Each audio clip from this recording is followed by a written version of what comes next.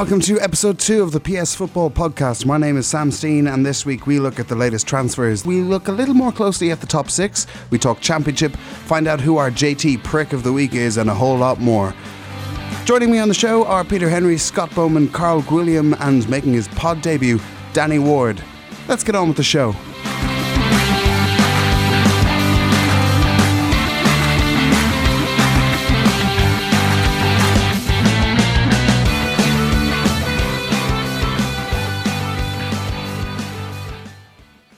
So last week we started off by talking a lot about transfers, and while some have gone through in the meantime, the big deal, well, obviously there's the Matic deal, but Iheanacho to Leicester, that's a pretty interesting one. Peter, do you want to start us off on that one?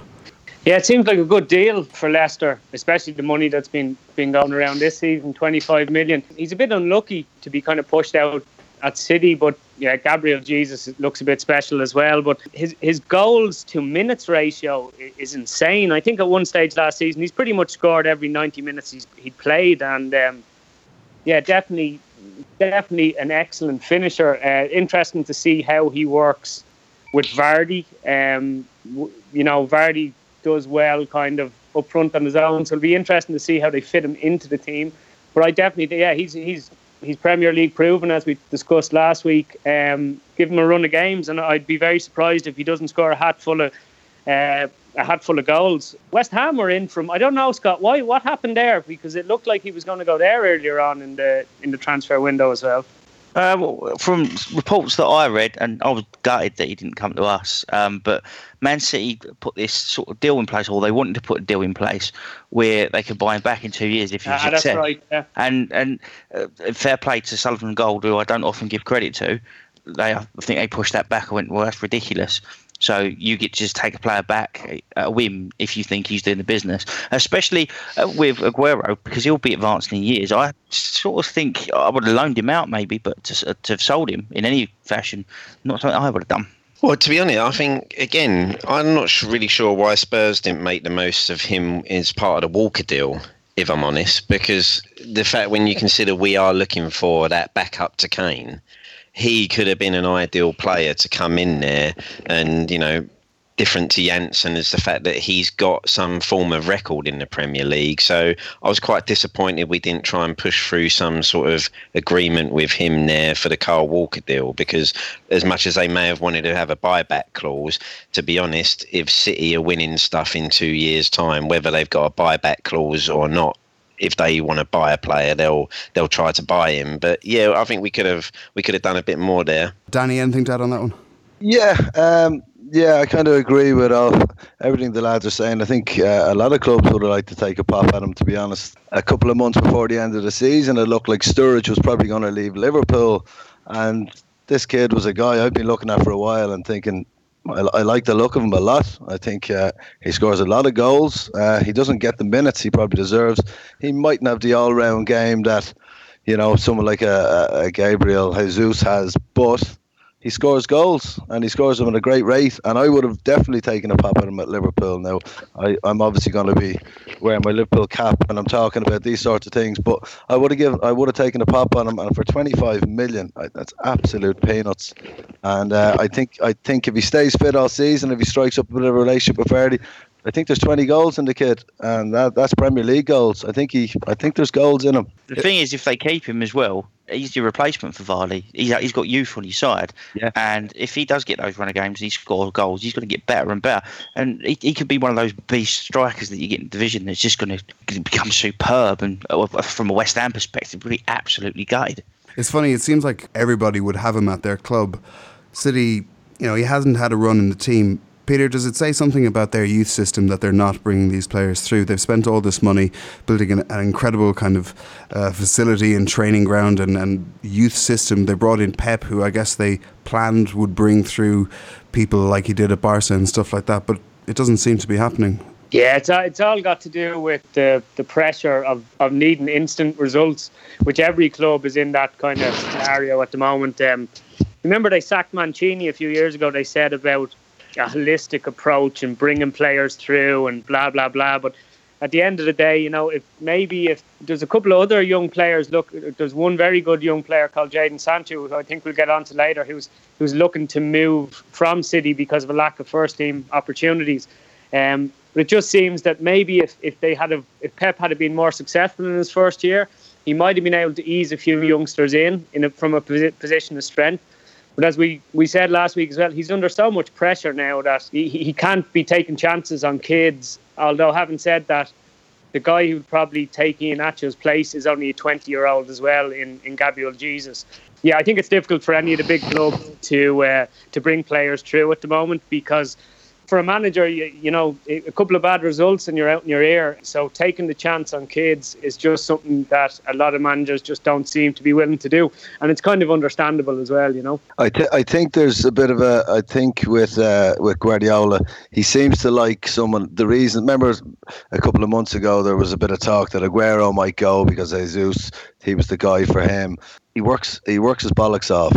And I don't think Iheanacho does in the same way. I don't think he runs around and puts in the shift as much. He will get you goals, granted, but I don't think he puts in the shift the same as someone like Roberto Firmino or even a Jesus or something like that. So I think that's probably why it was an easy enough decision for Guardiola to get rid of him. I don't think he felt he could train that into him, maybe.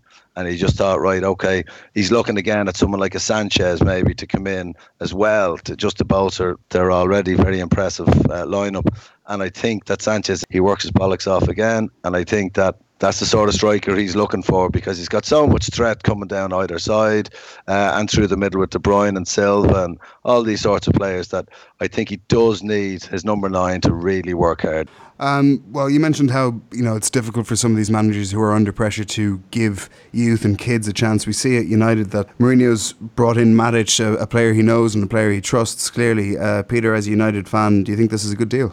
Yeah, it's not the most spectacular deal in the world, but I think it's a necessary deal. He's someone who Mourinho knows well, and Mourinho's gets a bit of stick sometimes for not playing.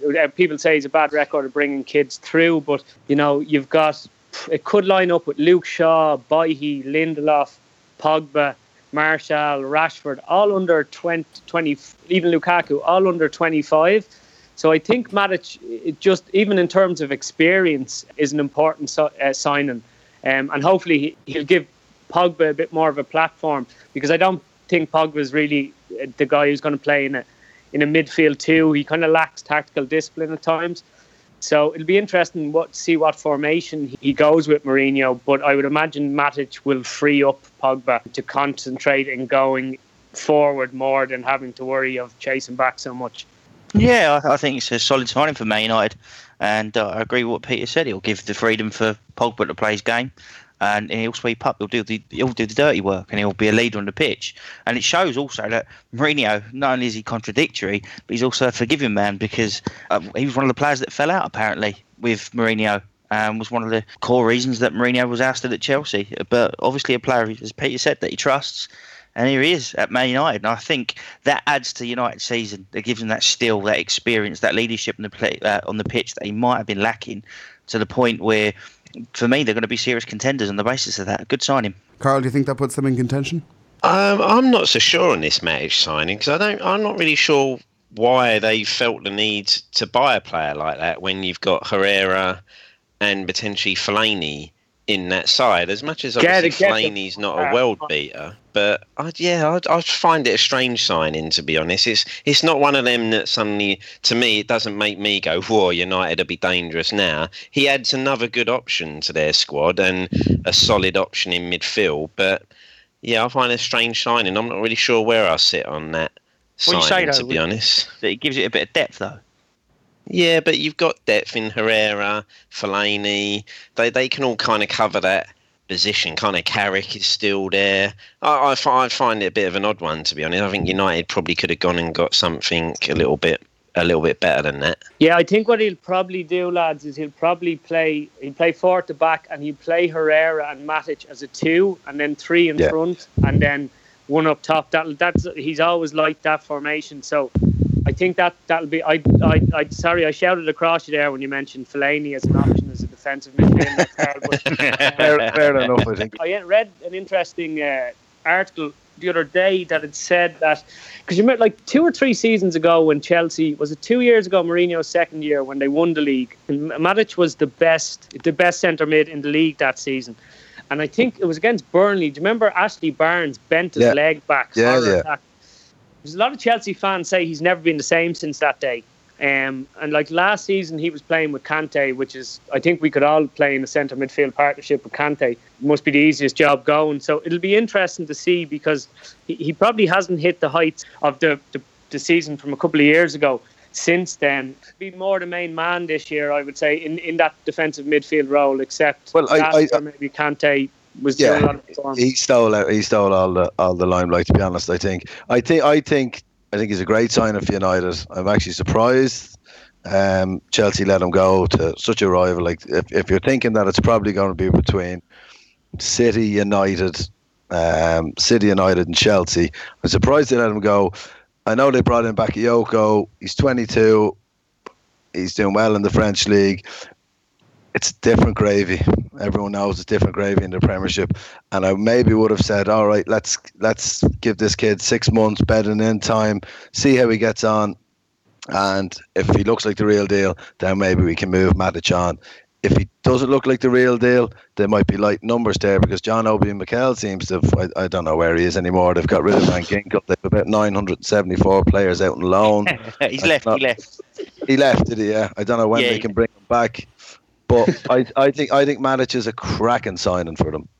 Only because Paul Pogba is a very good player, and we all know how good a player he is technically.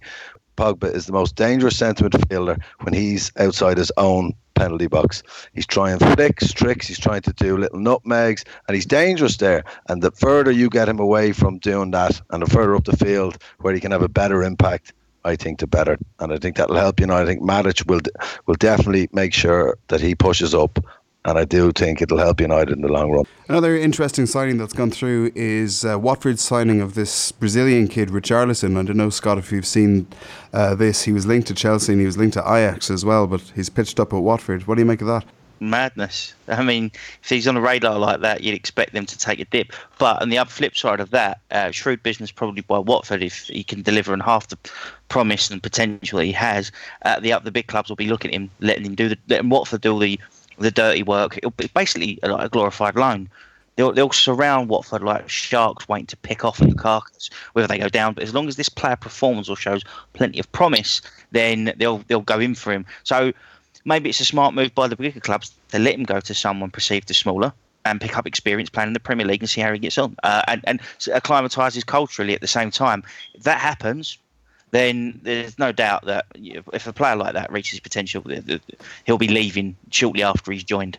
Yeah, Carl, it probably makes sense, doesn't it? Because if he's gone to Chelsea, as Danny was saying, chances are he's out on loan next year and disappears and we never hear from him again. But he's at Watford, he's in the shop window, and it's a good point that he could well find himself at a bigger club in 18 months or even next season.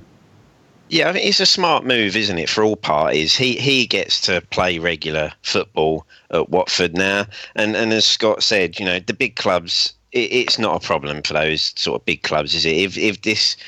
If he turns it on and suddenly looks a real special player, then they'll just take him when they want him. But for them, it's smart because they don't take the first risk of taking him and suddenly finding that he flops. So yeah, that's a smart move all round for those guys. And if he takes off as his potential shows he might do, then he could be a special player. And also, just to add to that, with Watford, what will happen with them if he does fulfil the promise? They'll enter into bidding wars between the big clubs, and then it's like you see him with the likes of Mbappe. And this Vinicius Junior and all these other youth and young players that are doing well, they'll enter a bidding war, and then Watford can go, well, we're Coed's in. Maybe we go and buy another youth player.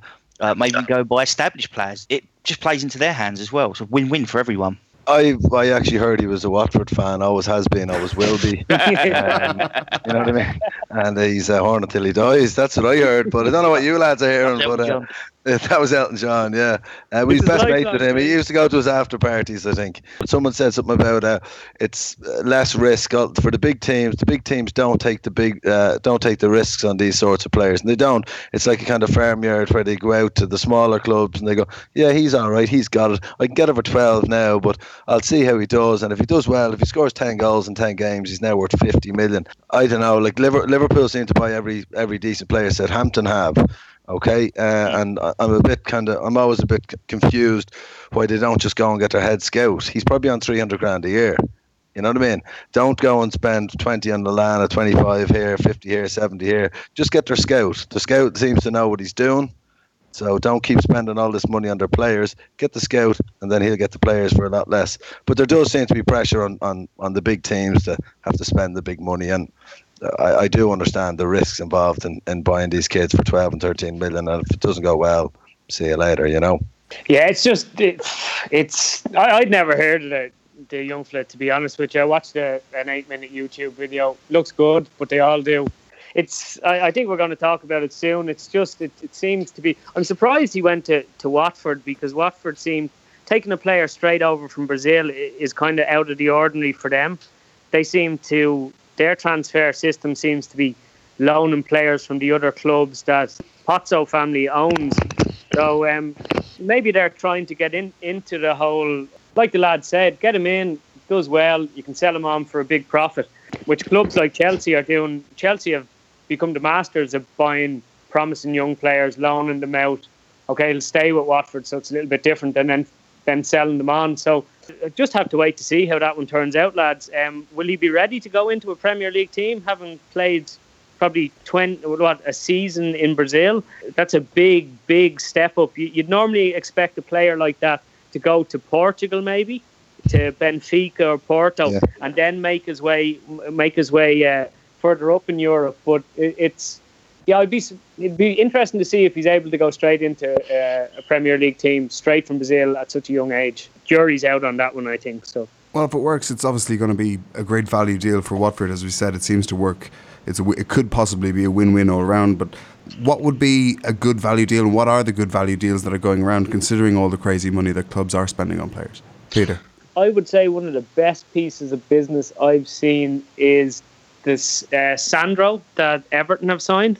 He's 2021, ex-Barcelona, scored 16 goals in the Liga last year, was supposed to go to Atletico except for their ban, starred in the under-21 Euros.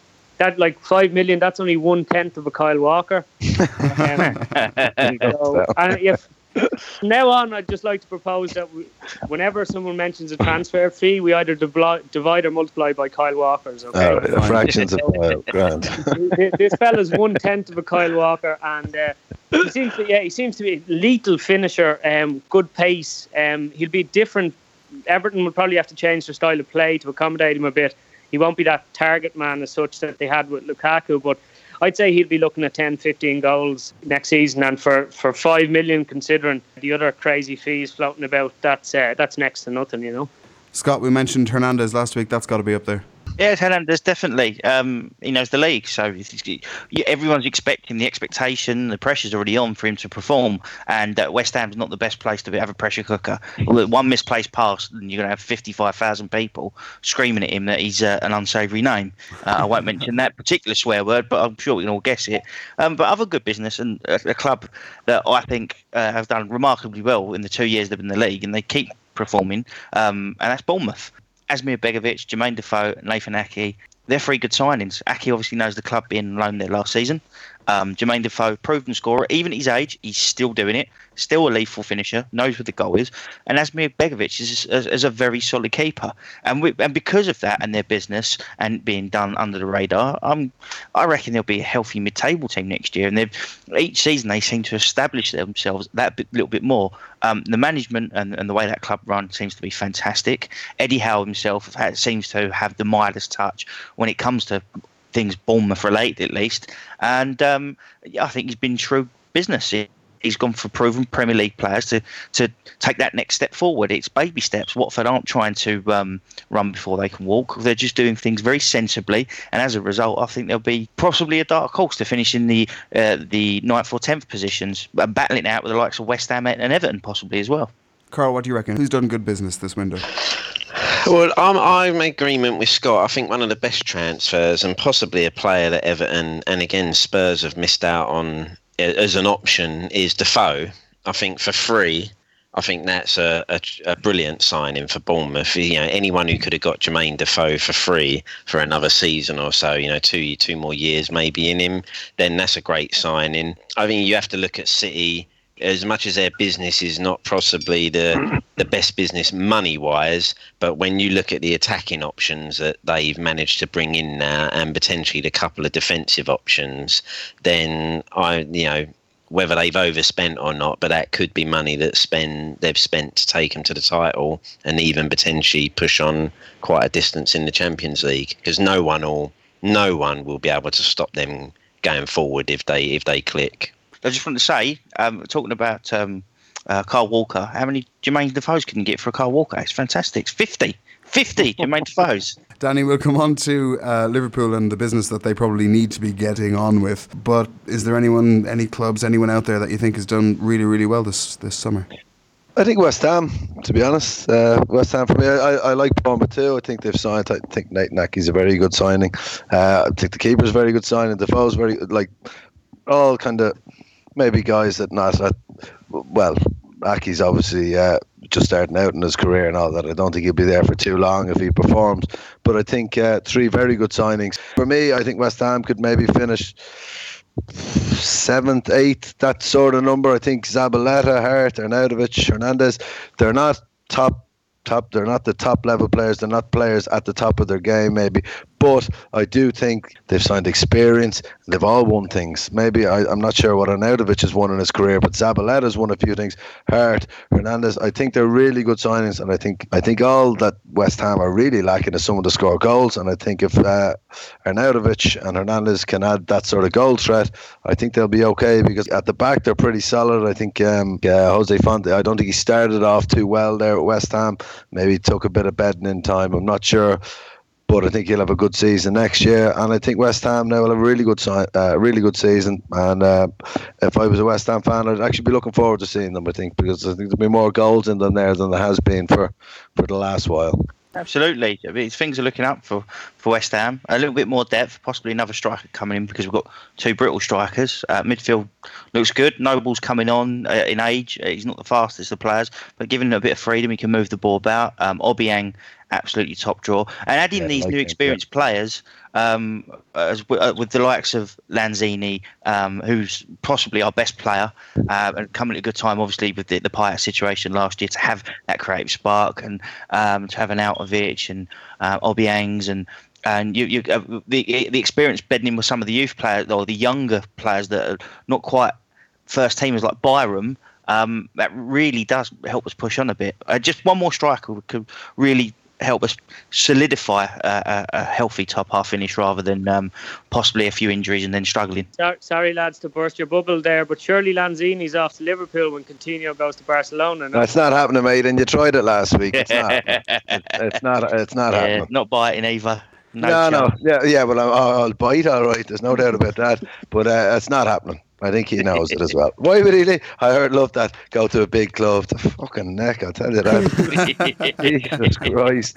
So a lot of clubs with a lot of business left to do. We mentioned Spurs last week, and we said at the time that they might be happy having not lost any players this window, but following their defeat to City over in the States, Poch said that they're falling behind. Do you agree with that, Peter, or do you think that they still just need to maybe boost a few squad options? Yeah, I think he said as well that they know what they're doing. They just have to be patient. I don't think Spurs are the only. I think every club still has business to do. Maybe barring, I suppose, West Ham and Wenger probably won't sign more than 2 players in the transfer window. God forbid. Yeah, I think that all the clubs still have a lot to do. And as I said last week, and I think Spurs are trying to buy substitute players, not necessarily players for their starting 11. So I think they may sit and wait a little bit, and it's always been the way with Spurs, as Carl well knows. Daniel Levy seems to They like to leave it late for some reason. And yeah, I think they're just going to have to wait and see. I still think Spurs have probably just one of the strongest starting 11s in the league. So it's just finding players that can impact off the bench. Like Janssen, if they could sign a striker for 17 million who actually looked like scoring goals, the players they've signed over the last couple of seasons to make that impact off the bench just haven't done it for them. So I think you just have to wait and see on Spurs, really. So, Scott's Spurs with just a few tweaks to make. Is there anyone else out there who you're looking at that they really, really need to get their act together? Spurs are the obvious choice because of the position they're in the league and where they should be fighting for, because they've got a fantastic first 11. Liverpool, big one for me. They've brought in some good players. Solanke will be one of the player that will go under the radar. But let's rubbish the reports about Coutinho for the minute. I look at the defence. I think if they give Saka a chance and he can build up a relationship with the back, because he's an absolute beast, that'll be like a new signing for him. Goalkeeper needs to, the situation at the back for them, that needs to change drastically.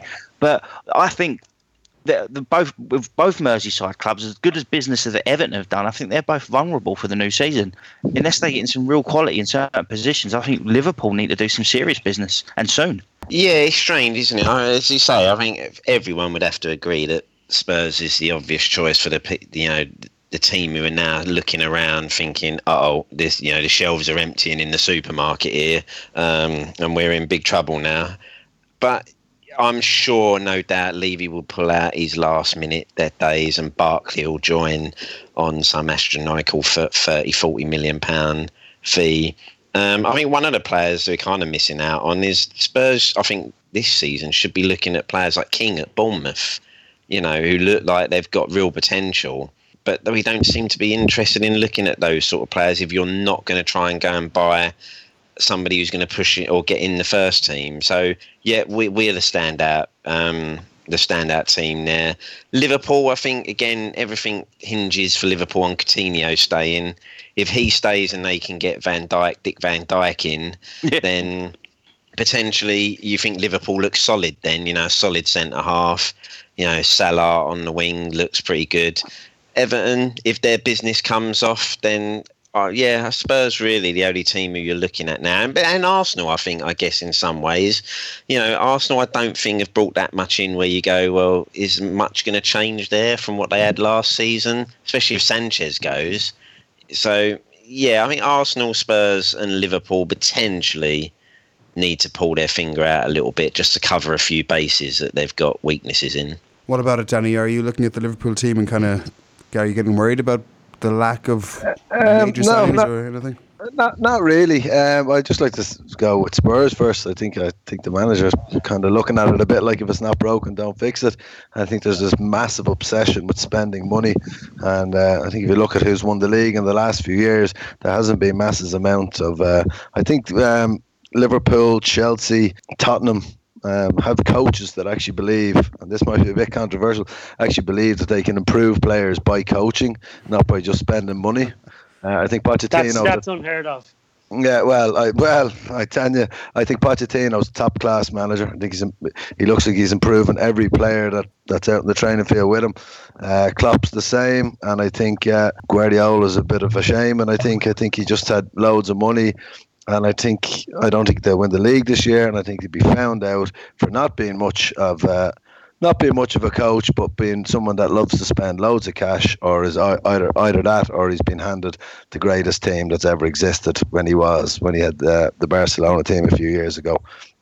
And I won't get on to Mourinho because he spent more money than every manager, I think, combined ever. And I'm not exaggerating, but honestly, I think Tottenham don't need much. I think they need maybe a good sub striker, to be honest. And I think Liverpool need a centre back, and I think they're well stocked everywhere else. And I know you love to bash the keeper, but I have to say I thought Mignolet for the second half of last season when he got back in was top notch, and I think he's toughened up a little bit, and he knows that he's not a good footballer, so he boots it when he needs to and he punches it when he needs to. So I think the likes of Arsenal need to do a lot of work, and the likes of United, because they did come 5th and 6th last year, and they were both very poor. They need to do more work than the likes of Liverpool and Tottenham. touched on an interesting point there about some of these managers and indeed some of the clubs that kind of feel that they need to spend a huge amount of money, and you kind of see that with the Mbappe deal and obviously with the Neymar deal that's going through. But let's talk about the Mbappe deal, Peter, because obviously that's a huge amount of money. Scott, I think you mentioned Vinicius Jr. earlier on as well, who's going for 40 million. What is it about these clubs buying these kids for these outrageous amounts of money when really they haven't, they don't have a track record behind them? Yeah, but the Mbappe one is 160 million, they're saying. Like, he does probably look like he was outstanding last year in the Champions League. He looks to have it all. But yeah, 160 million after one season is still a big risk. Now with him, I think it's a bit different because supposedly these big clubs have been eyeing him up since he was 11 or 12 years of age. It's no surprise to those in the know that he had the season he had last year. As much as we say it's crazy and all the rest, if Real Madrid get 10 years out of him, ripping up defences in the La Liga, the Champions League, the amount of money they'll make through merchandise and TV, etc., that deal will pay for itself in a few years. It's the other deal I think is insane, is the 40 million for this 16-year-old kid, Vinicius Jr., who hasn't played 90 minutes yet. That's just nuts. We all grew up in the time where Real were buying Galacticos, so say it was like Figo, Zidane, the original Ronaldo, Beckham. These lads probably had 70, 80 international caps, were in their late 20s, already world superstars. It seems to be a general trend now to be buying them, younger and younger. And, every time you open the paper, it's Man United and Chelsea are fighting over some young fella from Feyenoord or, etc. And they seem to sign all these.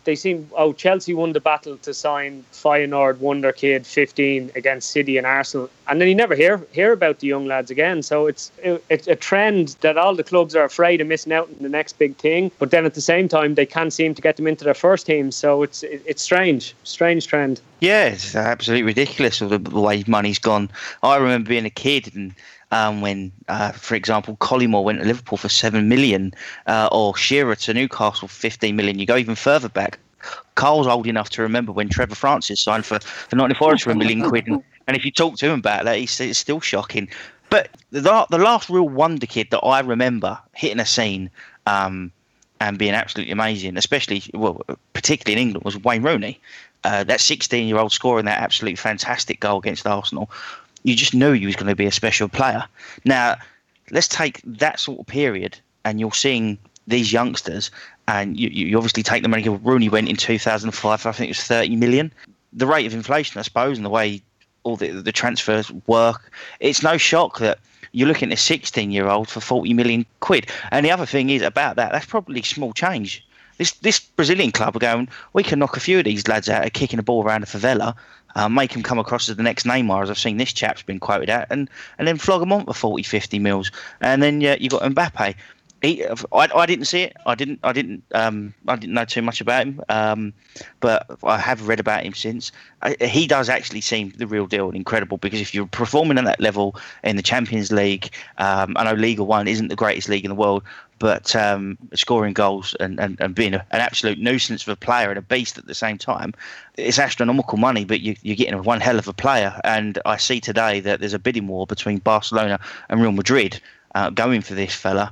And Monaco rubbing their hands with glee. They're going to lose a fantastic player, but Monaco's aims aren't to win the Champions League. Monaco's aims to be cash rich, I suppose, and win and be as good as they can domestically, competing with Lyon, Marseille, and PSG. Carl, it's a funny one. We kind of spoke about this last week about how, these massive deals economically they probably work out for the clubs, and I guess for them, even if one of these kids comes through and becomes a Neymar or becomes a Ronaldo or a Messi, then it's all worthwhile, right? Yeah, definitely. I think as Peter said there, and we mentioned it last week, 160 million we look at and go, this is crazy. But again, if Real Madrid get him and he helps them win their league title, they go on to win another Champions League. And, they're already a world superpower, but this will just enhance the brand. His shirt sales go through the roof.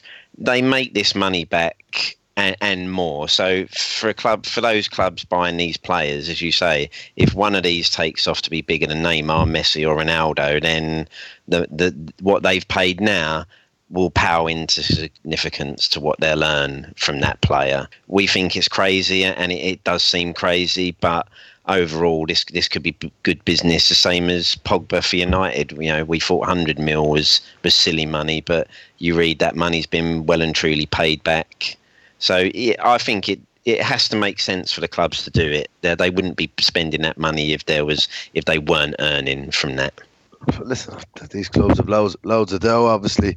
The only risk, I think, from a business point of view, I'd say, for these clubs they're spending 100 million or 160 million on, obviously, what they think will be the real deal. But what if in the next year or two, some kid comes along who looks like he's a bigger player and a better player? So Mbappe might be 20, and then some kid comes from Brazil or something like that. Do they then say, all right, they have to be shown to be competing for the best young talent in the world? And if he comes along and he looks like he's a better player than Mbappe, do they say, okay, right, we're going to have to spend 200 million on this kid, and Mbappe, who was probably going to be a 10-year investment, is no longer an investment anymore because we're going to sell him on to someone else because we think we've found something bigger and better? I don't think these kids will get the 10 years to prove themselves, and I think it's risky business strategy, and I don't know how sustainable it is. Well, do you think on the other side of things that Southampton might be a good example of this, that it's better for clubs to produce these players for the bigger clubs to come and swallow them up financially? Southampton had a plethora of talent that had come through their youth system. They're still producing good players that if they get them to a good enough level, then Liverpool come and snap half the squad up. But by and large, I mean, you look at Bales, Walcott, Oxlade-Chamberlains, Lallana, they've got good business out of their youth system, and it seems like a good idea for clubs, maybe not at Southampton's level because of where they are now, but if you're in the lower leagues or a smaller Premier League club, it's good business to produce your youth and sell them on. It's what we were stuck with for years.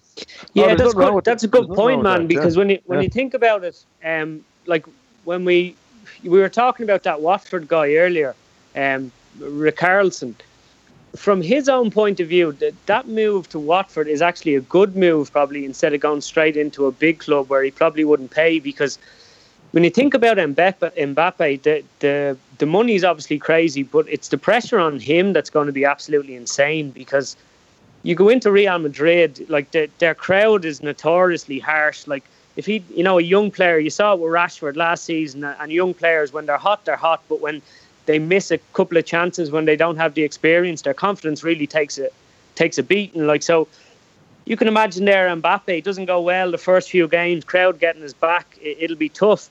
Maybe for a lot of these young players, it's better to go to clubs like Watford where they'll play they have a better chance of playing every week, and they'll be out of that. There won't be as much limelight on them, as a lot of the young players that have gone to City, especially the young English players, have proved.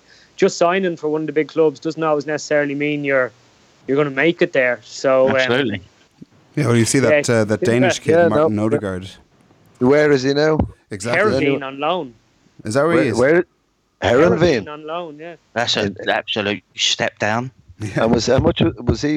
He was 40 grand a week at 15 or something like that. Anyway, I know that. Yeah, it was something crazy. But actually, there's an interesting point on that. I think Wenger made during the week, because they were talking about, allowing Sanchez and maybe Ozil's contract to run down.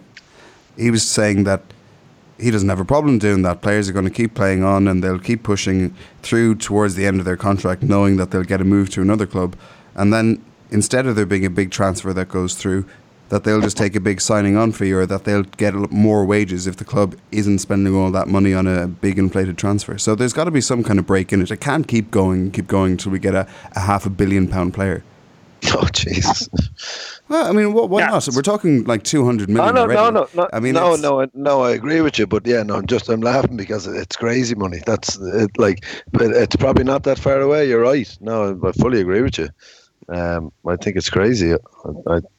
Not sustainable, I don't think at all, though. Absolutely. I think that also shows that you have to question the actual players themselves. I think that's one of the problems that these big clubs have, is they can offer that such an attractive salary. It must happen where these clubs buy these young lads' mum and dad a house or something like that. It takes a brave young player to turn around and actually say, well, I know Man City are after me and they want me, but I'll never play there. Whereas if I go to Southampton, if I'm good enough, I'll get my move to City in the end. But let me go and play first and prove myself. So, but I guess it's a bit like all of us. Sometimes the money that these clubs can offer, it takes someone brave to say, no, I'm going to reject that sort of money at my age, and I'll trust my football ability that I'll do this. I wonder, does it come into where you're from a lot of the time? Do you love your football but hate your family? You know what I mean? If you come from, if you come from a wealthy background, and I know most footballers don't, but if you come from a wealthy background, you have an option to say, all right, well, I love my football, and I'm not going to end up, let's say on the street or something. If it doesn't work out, I still have a nice nice family life to drop back to.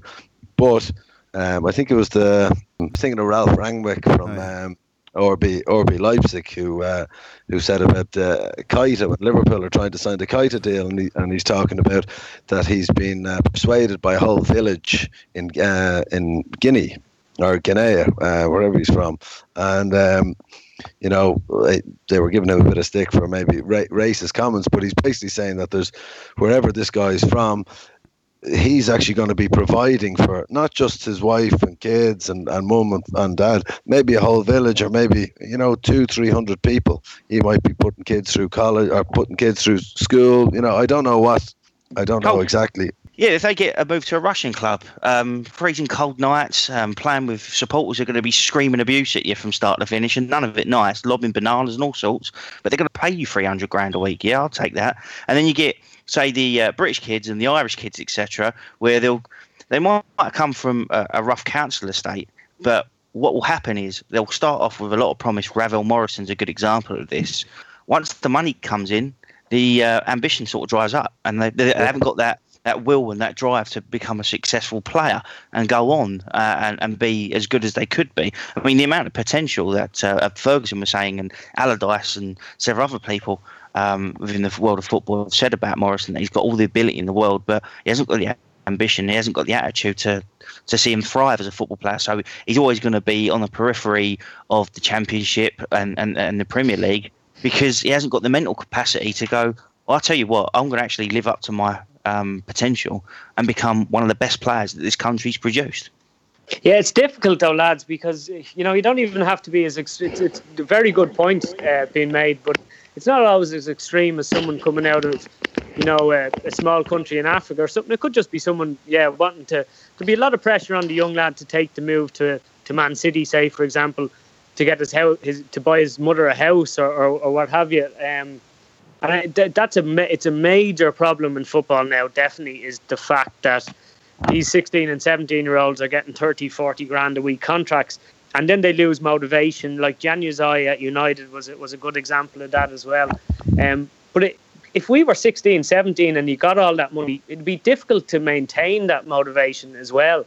And maybe, when they're 22, 23, they realise, I'm after making a mistake here. And sometimes then it's too late to turn back the clock. Other people are too developed. Well, I think that's up to the club, though. It's very hard for a 16-year-old you're expecting a 16-year-old to make a decision that us in our 30s see as logical, Well, you'll have an agent in his ear as well, won't you? Yeah. And an agent will be saying to the young lad, you could break your leg tomorrow. Or next year you could break your leg and be out of the game. But if you sign this 40 grand a week contract for the next 3 years, you're at least guaranteed to come out of it with that money. So that is harsh, isn't it? Not me saying I'm not poor, I'm not rich, but if City offered me 40, 50 grand a week at 16, if Spurs could offer me 10 grand a week, I think I'd probably go City. I think let's look after myself first. It's 2-3 years. It does seem like it's a bit of a conundrum, and money talks, and it seems to talk because that's people go, these young kids, they don't give a shit about the history of the football club and how many times they've won. Because no one would sign for Man City or Chelsea if that was the case. You know what I mean? To be signed for Liverpool and Man United pretty much week in, week out. But they don't give a fuck. All they care about, I'm sure, at the end of the day, is the Benjamins and how many people they can look after, or maybe they're just looking after themselves. But I'm sure money seems to talk. It's a rarity that you get, say, Cristiano Ronaldo, who's so in love with the game that they dedicate themselves to it, or a Paul Scholes is another example. Once they get the money and the bright lights and they can become Billy Big Bollocks, that's them. I mean, no, it's not all players, and I've got an example of a player who seems to be the opposite to that, who wants to play football. I know we're going to talk about youth in a minute, but one of the examples we've got is young Declan Rice, an Irish centre-back. I think he's already been called up to the senior squad. He's going to be working with the senior squad at West Ham. But there was an incident, a positive incident, during the pre-season games in Germany, that one of the coaches there travelled over to watch him, and they did a coach ride from 5 o'clock in the morning, arriving there at 10 o'clock at night, going to the game the next day. But as they were leaving, Declan Rice has got on the coach and thanked all those people for coming over and watching him and a lot of the youthful players play at a pointless tournament, the Betway Cup. And that's a touch of class, and that's something a lot of young players don't have the capacity to do anymore. And for me as a West Ham fan, I love it reading about that sort of stuff, because that's an ambassador to your club, and you've got a young man who has got an old head on his shoulder. He's really sensible, and that means he's probably going to care about his career, and we're going to benefit on the basis of that. Yeah, that's the Irishness in him, you know. Good parents. The Irish charm. Mammy's the love us. Like the whole Irish charm thing's a bit of an act. I wouldn't be surprised if he was trying to get into one of the young ones on the coast or something. Some kind of yeah. We're sneaky, we're like the Russians. Let's stick with the youth players then. We were chatting about some players that might have potential going into this season. Peter, have you got your eye on anyone? Yeah, this boy Jadon Sancho, who's in the news at the moment for he's at Man City, 17, player of the tournament under 17 Euros, seems to have copped on that here Man City, the amount of players they have, they're still being linked with Sanchez, Mbappe, and that ilk of player. Chances of me getting into the first team are very low. I want to go somewhere I'm going to play, and Spurs tried to include him in the Walker deal. They were told no chance, but he's stopped. He's not going to train at the moment. Looks like he's definitely going to leave. They offered him 30 grand a week. He's turned it down, so they didn't take him on the pre-season tour. This lad's a brilliant left winger, you know, modern forward, pace, power, trickery. Looks like he's going to go to Arsenal. He's originally from London, and I'd say he could. Probably not ready to go in as a starting 11 type of player, but could definitely make an impact off the bench if he does get that move to Arsenal, which seems likely. And if Wenger's willing to give him a chance, I think he could pull up a few trees this upcoming season, definitely. What about you, Carl? Is there anyone you've got your eye on?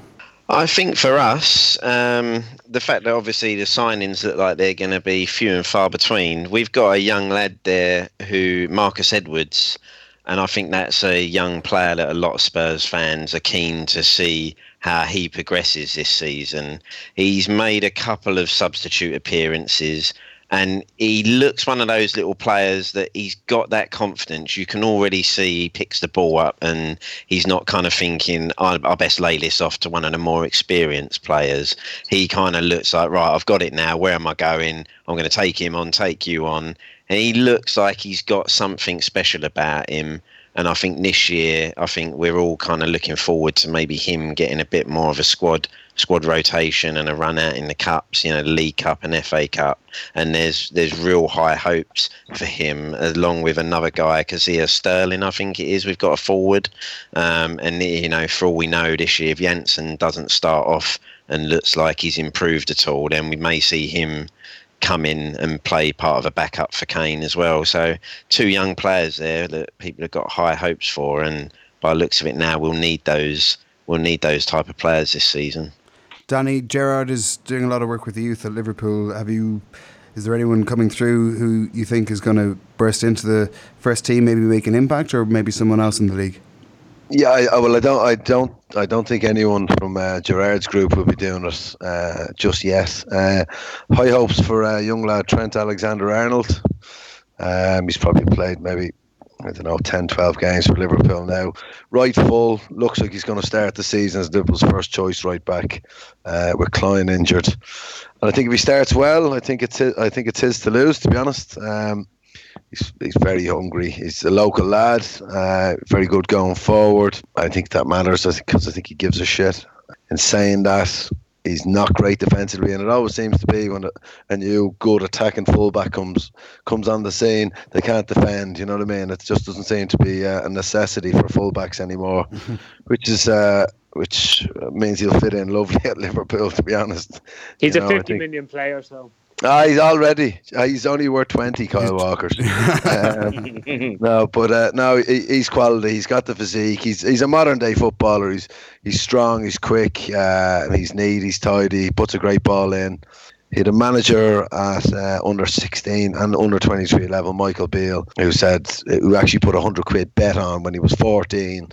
And he was playing with the under-16s at 13 or 14. But £100 bet on says he'll play 100 times for Liverpool with Pep Linders, who was another Liverpool underage coach. And I wouldn't like to have taken the bet because I think he'd be paying out. I think he's going to be top quality. Hopefully we get to see him now. The more young local lads in Liverpool's team anyway, the better. I think it makes a big difference. I think for the fans anyway.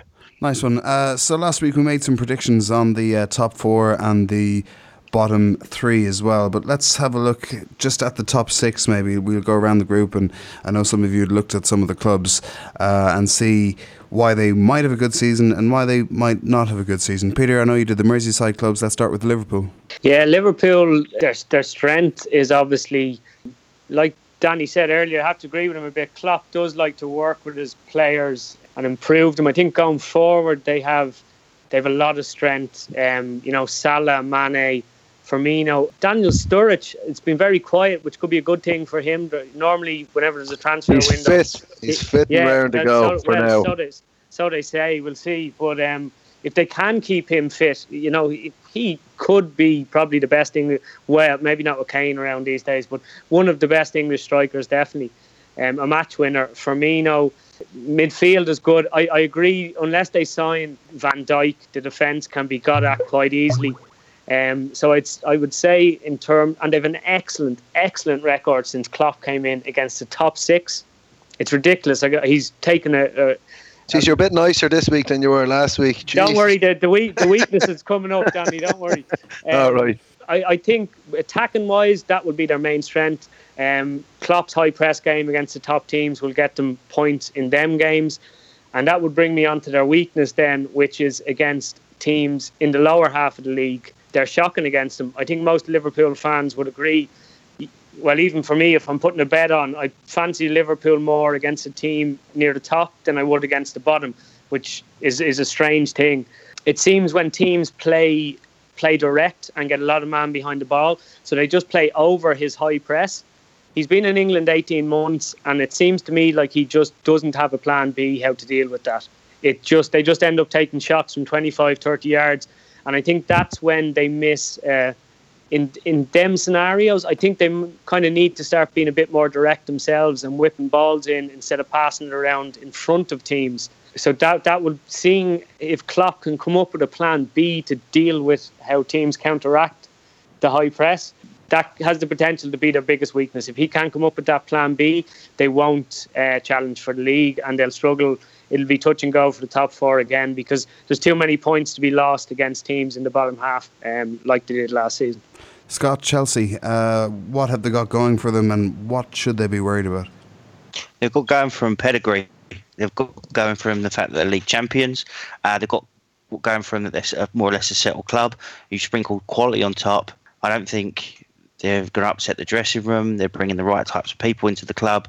I think they're getting rid of the right types of people. If Conte not to want to use Costa says to me that he's a disruptive influence, and they're going to start putting their eggs in the baskets of Batshuayi and Morata. I know we spoke about Morata possibly not being used to the league, never being a leading man for any club. That could give Batshuayi a lot of confidence that Conte's going to use him more. And by all reports, I think he's been pretty good in pre-season for him.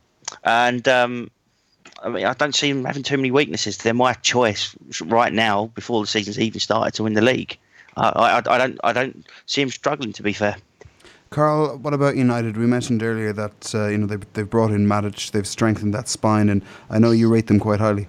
Yeah, I think United this year could be really strong. I mean, I think one of the best things they got when they got Lukaku over Morata was the fact that we all know that a striker coming to a new league needs that time to adapt. And obviously, if Morata doesn't hit the ground running at Chelsea, then we'll find that after 2 or 3 games, the pressure's on. Whereas Lukaku's done it before, so we kind of know, even if he has a small dry spell, there's 20 plus goals in that player and that he will do that against teams. So I think United up front with him look strong. Matic, he'll bring him some good depth and give him another option in that midfield, which, as the guys have said, will release Pogba forward. And obviously Lindelof at the back with De Gea staying. I think United just look strong in every department this year. And if you consider that we'll now have second seasons for players like Lingard, Mkhitaryan, Pogba, you can't look much past United this year if that clicks under Mourinho. And of course, Mourinho is the serial winner, isn't he? So I think United look really strong. The only position maybe United needs to strengthen again is the centre backs. Smalling, Jones. There's not really that much. Rojo. I think they still need something as a centre half to shore that up a little bit more. Danny, what about City? We mentioned the big signings that they've brought in. Yeah, I said earlier, I like City. I'm not mad on Guardiola, if I'm being honest, but they're very unpredictable. They're a bit hot and cold. They started off last season like a train, and then just the wheels fell off. I don't know why or how. It looked like they were just going to stroll to the league, but they've so many goals, and what I like is just the goals, the pace. They've such clever players in Silva, De Bruyne. I think Sane is actually going to be a massive player from this year. I think he had enough about him last year to look like he was already there, but I think he'll kick on to another level this year. Even they're looking at Sanchez; they're not dead in the Mbappe deal, which I'm sure they are, but with Aguero and Jesus, you can see why they could afford to get rid of Iheanacho, looking at it really. But I think they'll be so good going forward that they will outscore many teams. But the reason I don't think they win the league, it's what did the manager say? What did Guardiola say at the end of last year? He said, "I've learned you have to score more than 1 goal a game to win a game as a Man City manager." Like, he has addressed it with 19 full-backs or whatever he got in. But I think he needs a centre-back. I think he needs a centre midfielder. And I don't think they've had a good... I think if they had Kante, it'd be done. The league would be done. I think they'd win it easy. A Kante and a fit company. But keeping company, saying that keeping them fit is one thing, or saying it is one thing, keeping them fit is another. I'm not mad on Otamendi or whoever. I can't even... John Stones, I think he looks nice, but I don't want my centre-back to look nice. I want him to look like an absolute brute with no teeth. He'll stick his head in his face anywhere, like Jamie Carragher, but even uglier. You know what I mean? Yeah, like there's too many centre backs playing for Man City, I think, at the moment, who are spending 25 minutes getting their Barnet done, and there's not a hair out of place, and that shouldn't be the way. They should want to be out there. They should want to come off the pitch filthy dirty. And I think I said it. I think that they need a centre midfielder as well. Fernandinho, whoever, they're both the same player for me. I don't know who's who, and I don't think they've had a holding midfielder really, even since Gareth Barry left. And Gareth Barry, I know he's coming to the end of his career. I think he was pretty underrated, and I thought he did a great job for them. I think they're a little bit light there. United have Herrera, Fellaini, and Matic. That shows the difference in the managers, obviously. But I think if they could go and take a Herrera or a Matic, or as I said, a Kante, I think it'll make a big difference to them. Peter, we talked about Everton. What do you think they're going to do this season? I still don't think they're going to. They'll still be the best of the rest for me. One of the other teams may have a bad season and they might get into the top 6. But even with the money they've spent, if Sigurdsson comes in, that'll be an excellent sign. And I know I said that the striker they signed, Sandro, is very good. Keane will be a good player, but they're not kind of real They're improvements. They're not really next level players, I wouldn't say, to break into that top 6. But having said that, they have a lot of strength and depth now, which with Europe as well will be a big step up for them last season. So strength and depth will be a big strength for them now. Just a general feel-good factor around the club as well, there seems to be. But that kind of, again, leads into their weakness. I think they're a good club, Everton, good fans, but I think the heightened expectation might actually be one of their biggest weaknesses, because some of the stuff I've seen online from Everton fans, because they've signed a couple of big-ish name players, has been a bit over the top. So if they don't start well, having been telling everyone how good they're going to be and signing these players, then things could turn a bit sour quite quickly. So I think they'll do well. They'll finish 7th. And if they continue to invest over time, there's no reason why they can't start to challenge for the Champions League on a regular basis. But I think this year they just need to look at it as another season of progression instead of thinking they're already there, if you know what I mean. I think you're dead right. I know a lot of Everton boys who are thinking they're in the top 4 already, and they've signed a lot of players. They've signed some good players, but the way I'd look at that is, if any of the other top 6 wanted to sign the players they signed, they would have signed them. They would have got them. So they haven't signed a top tier player yet. They've signed all the players that might get there, but they're not signing the ready-made. Michael Keane's not ready-made. Sandro may end up being not ready-made. Davy Klaassen. They're not top level players, I don't think.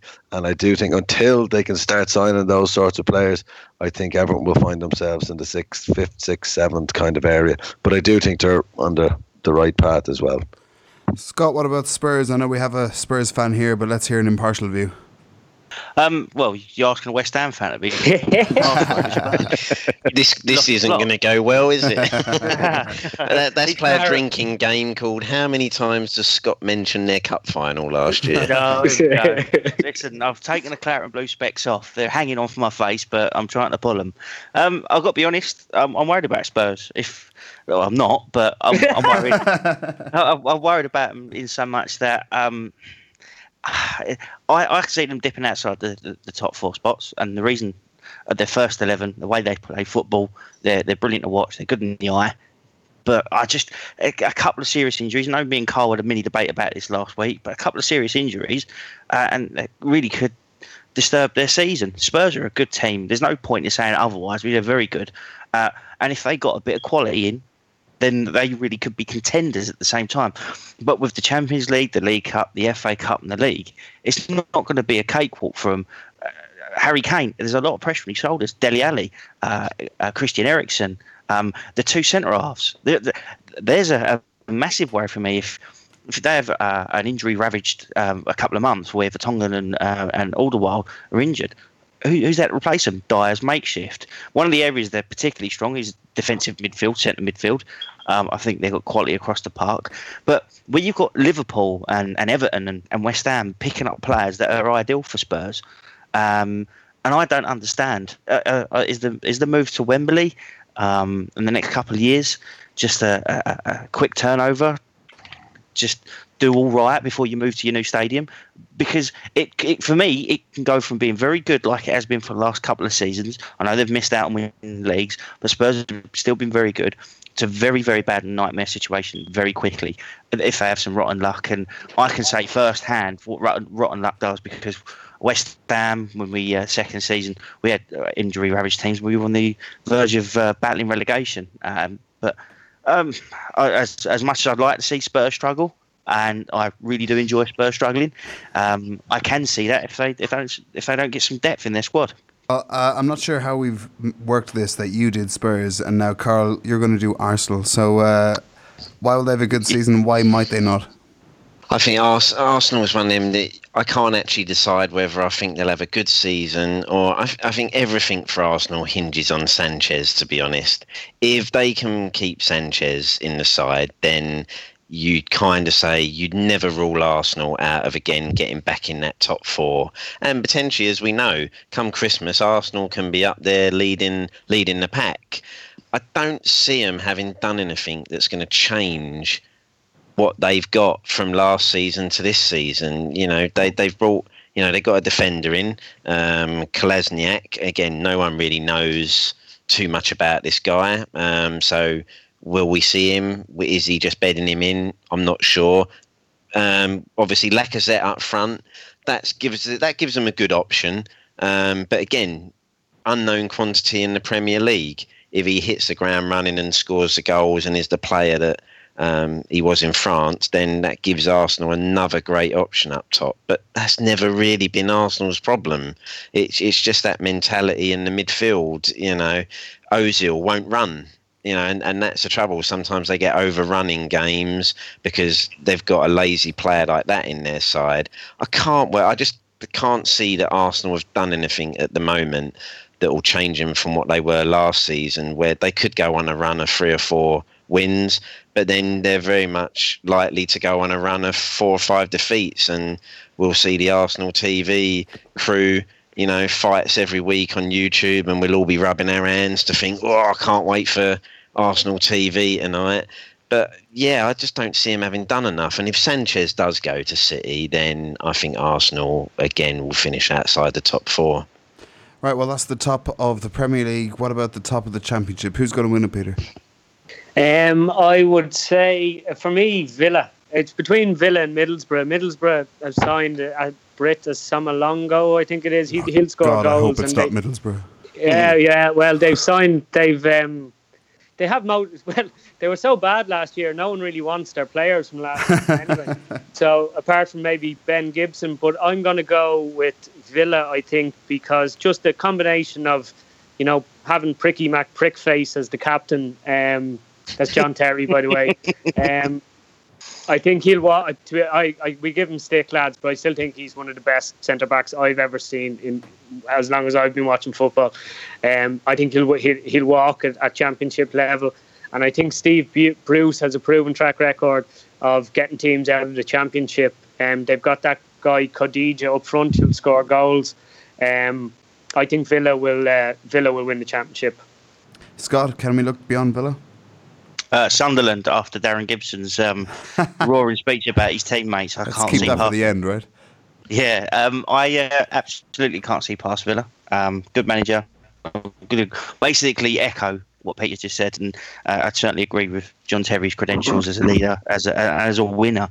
So to have that mentality in the dressing room, peppered with other good players, you can't look past Villa. Carl? I'm going to pull one out and say Fulham.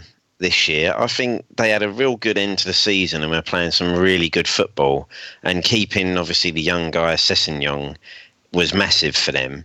I think Fulham may surprise a few this year and maybe top that league. And Danny, what about you? Who do you think is going to win the Championship? I think it's kind of between Borough and Villa myself. I think Borough I think are a little bit better than they kind of showed last year in the Premiership. I think their manager didn't really help them. They've some decent players. They're not bad at the back. And I think they have a manager that's going to let them play a little bit more expensive football than Karanka let them play. And I think it's been between those two, and I think Sheffield Wednesday do well again. But I think I have a little sneaky suspicion that Derby will do all right. I know they've lost 2 of their best players, but I think Gary Rowett's, I think he's very underrated. I think he's, or maybe he's not underrated, but I think he's a good manager, and I think he's had a few months in charge already, and I think he'll have them up in the top 6 or thereabouts. Nice one. So we're heading into the final straight, and a feature that we're going to start doing a bit more regularly on the show is Quote of the Week. You'll find whole pages and pages of famous footballing quotes on the website psfootball.net, and this week, Peter, we're going to feature on Brian Clough. Yeah, so I'm going to pick out my favourite Brian Clough quote, and he said this after he received a liver transplant. So he said, just to put everyone's mind at rest, I'd like to stress that they didn't give me George Best's old liver. He had that already. With an honourable mention to, they say Rome wasn't built in a day, but I wasn't on that particular job. Top work. Scott, have you got a particular favourite? Yeah, I like this quote because it's a bit of arrogance, a bit of charisma, and it's all Brian Clough. And he says, yes, Frank Sinatra. He met me once, you know. I love that one. Yeah, that's classic. That is absolute top class. Carl? I've got one that probably not many people know of, but it was a great. It just shows you Clough's man management as well of his players. Was when Forest were going to play Hamburg in the what we call the European Cup back then, Champions League now, and they had a real good fullback in the day called Manny Courts. But Clough just went on air and just basically said, "We've got a little fat lad in the name of John Robinson who's going to tear him apart."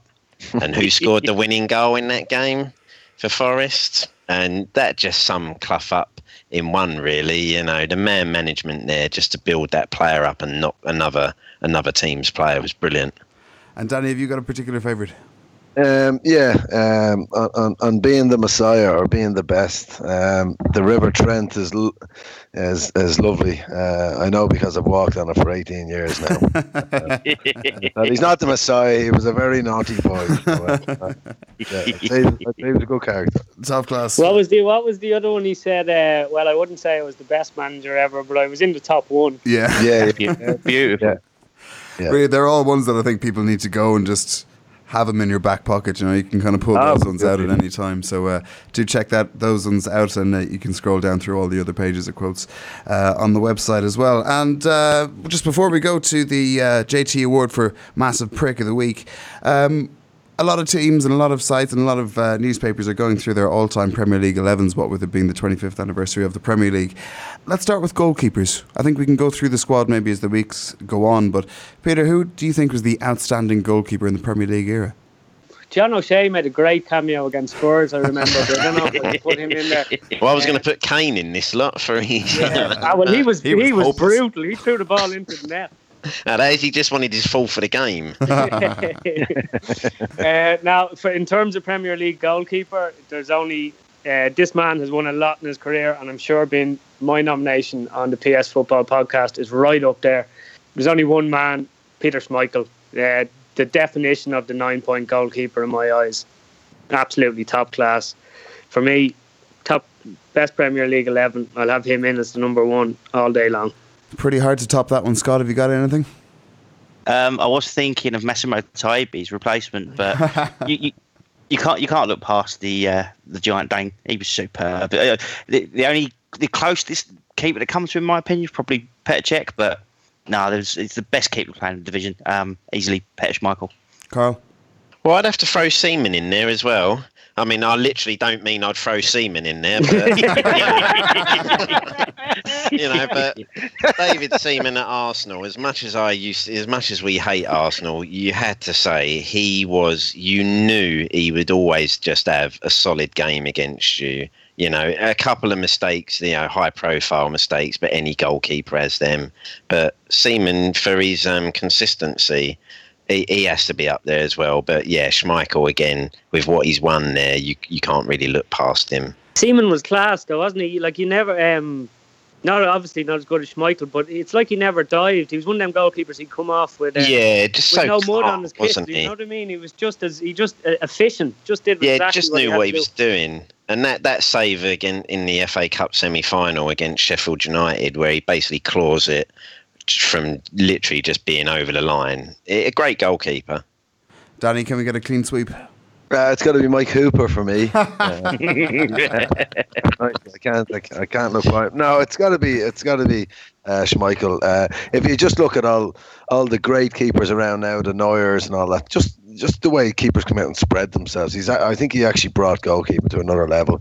I think some keepers they used to. Remember, you see footage of keepers back in the 60s where they wouldn't even bother diving down. You know what I mean? Like the ball would go into the corner and they just going to be standing there and they were thin and kind of just like normal footballers. He just brought a bigger goalkeeper into play, I think, and they spread themselves, and I think he's brought them to another level. And without a shadow of a doubt, I think in my lifetime, for 5 or 6 years, he's the greatest goalkeeper I've ever seen. 4 out of 4 for Peter Schmeichel. So we welcome him into the PS Football 11. And I think probably as we go through the rest of the team, it might get a little bit more contentious, but I think it's hard to look beyond him.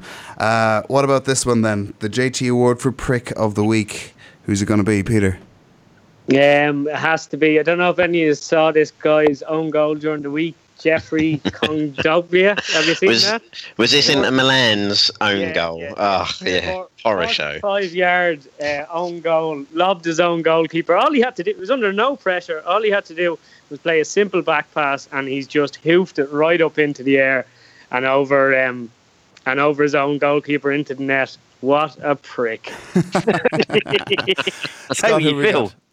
I'm struggling. I can only copy. I'm like Peter's echo chamber at the moment. Keep your hands off my prick.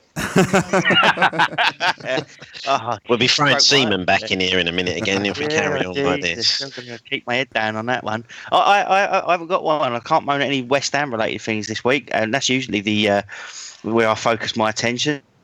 So I potentially have got two, and I can't decide who's a bigger prick, although they're both pricks. You got Conte for trying to mind game Spurs already before a ball's been kicked. You know, why a bloke who's just won the league feels he needs to try and stir the pot with us again. But that is obviously just jealousy there. And Wenger down the road for assuming that it would be okay if Sanchez left for free at the end of this season. You know, what a joke. What manager would let a potential £100 million player go for free happily? Oh, it's ideal. It's ideal. Absolutely. And 2 of them, 3 of them, it's ideal. He's crazy. Absolutely ridiculous. So I'd give it to Wenger, actually, just for that comment alone. All right, Danny? I'd find it hard to argue with that. I never thought about that. I kind of wish I had now. But I've gone for Mourinho and just him being a hypocrite over the state of the transfer market. I actually mentioned it earlier on in the show, but coming from the man who spent more money on players than any other manager ever, and the fact that he's an absolute prick helps as well. So I know there's a couple of United fans on this, so I don't think I'll win the vote. But yeah, it's fucking Mourinho. Everyone hates Mourinho, no? Even United fans secretly hate Mourinho. I have a mate.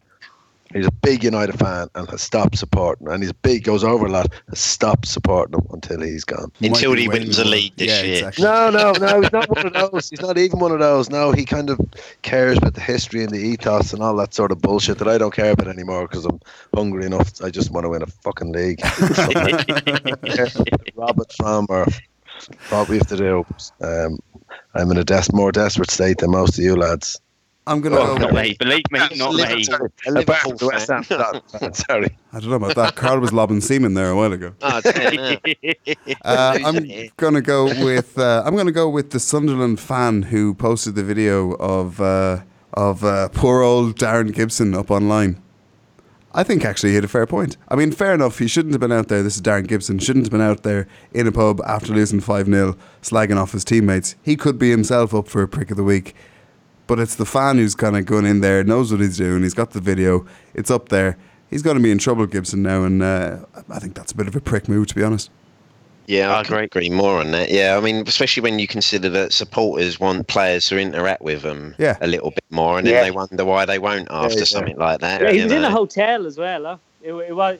I think a lot of the players tend to stay in the hotel bars now. So, yeah, they knew what they were doing, definitely. And you're right, Carl. It's sometimes players get a bad rap for being ignorant to the public and all, but they just can't trust people anymore. Yeah, anyone has a camera phone, Yeah, it's madness, isn't it? You want to talk to these players, but then now you'd have no problem with a player saying to you, listen, I'm sorry, I'm not giving you nothing because I don't want to be splashed all over social media and the papers tomorrow if I say one wrong thing. Yeah.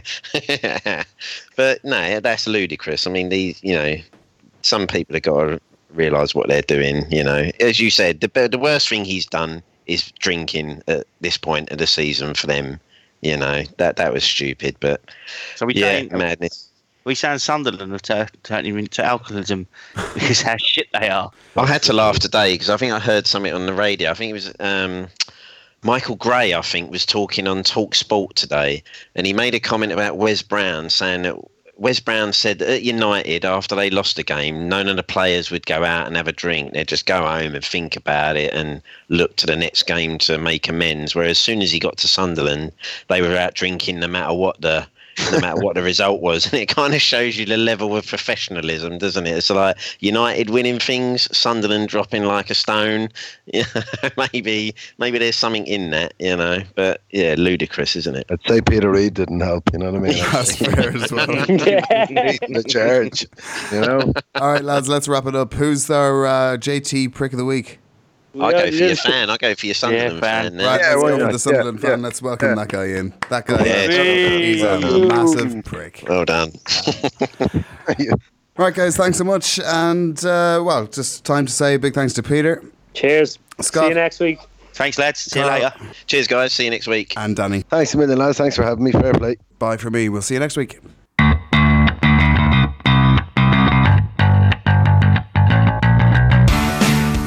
And that's it. Thanks for listening to the PS Football Podcast. We'll be back again next Wednesday. And in the meantime, if you want to get more great football content from us, check out our website, psfootball.net. Find us on Facebook. We're on Twitter @_PS_football and on Instagram @PSFootball. That's football with a U. You can also listen to episode 1 on SoundCloud, and why not subscribe to the podcast on iTunes, and then you'll never miss an episode. While you're there, please rate, comment and share the podcast, as it will really help us to reach more people, and it only takes a second. It'll make all the difference. That's it. Thanks again, and we'll see you next time.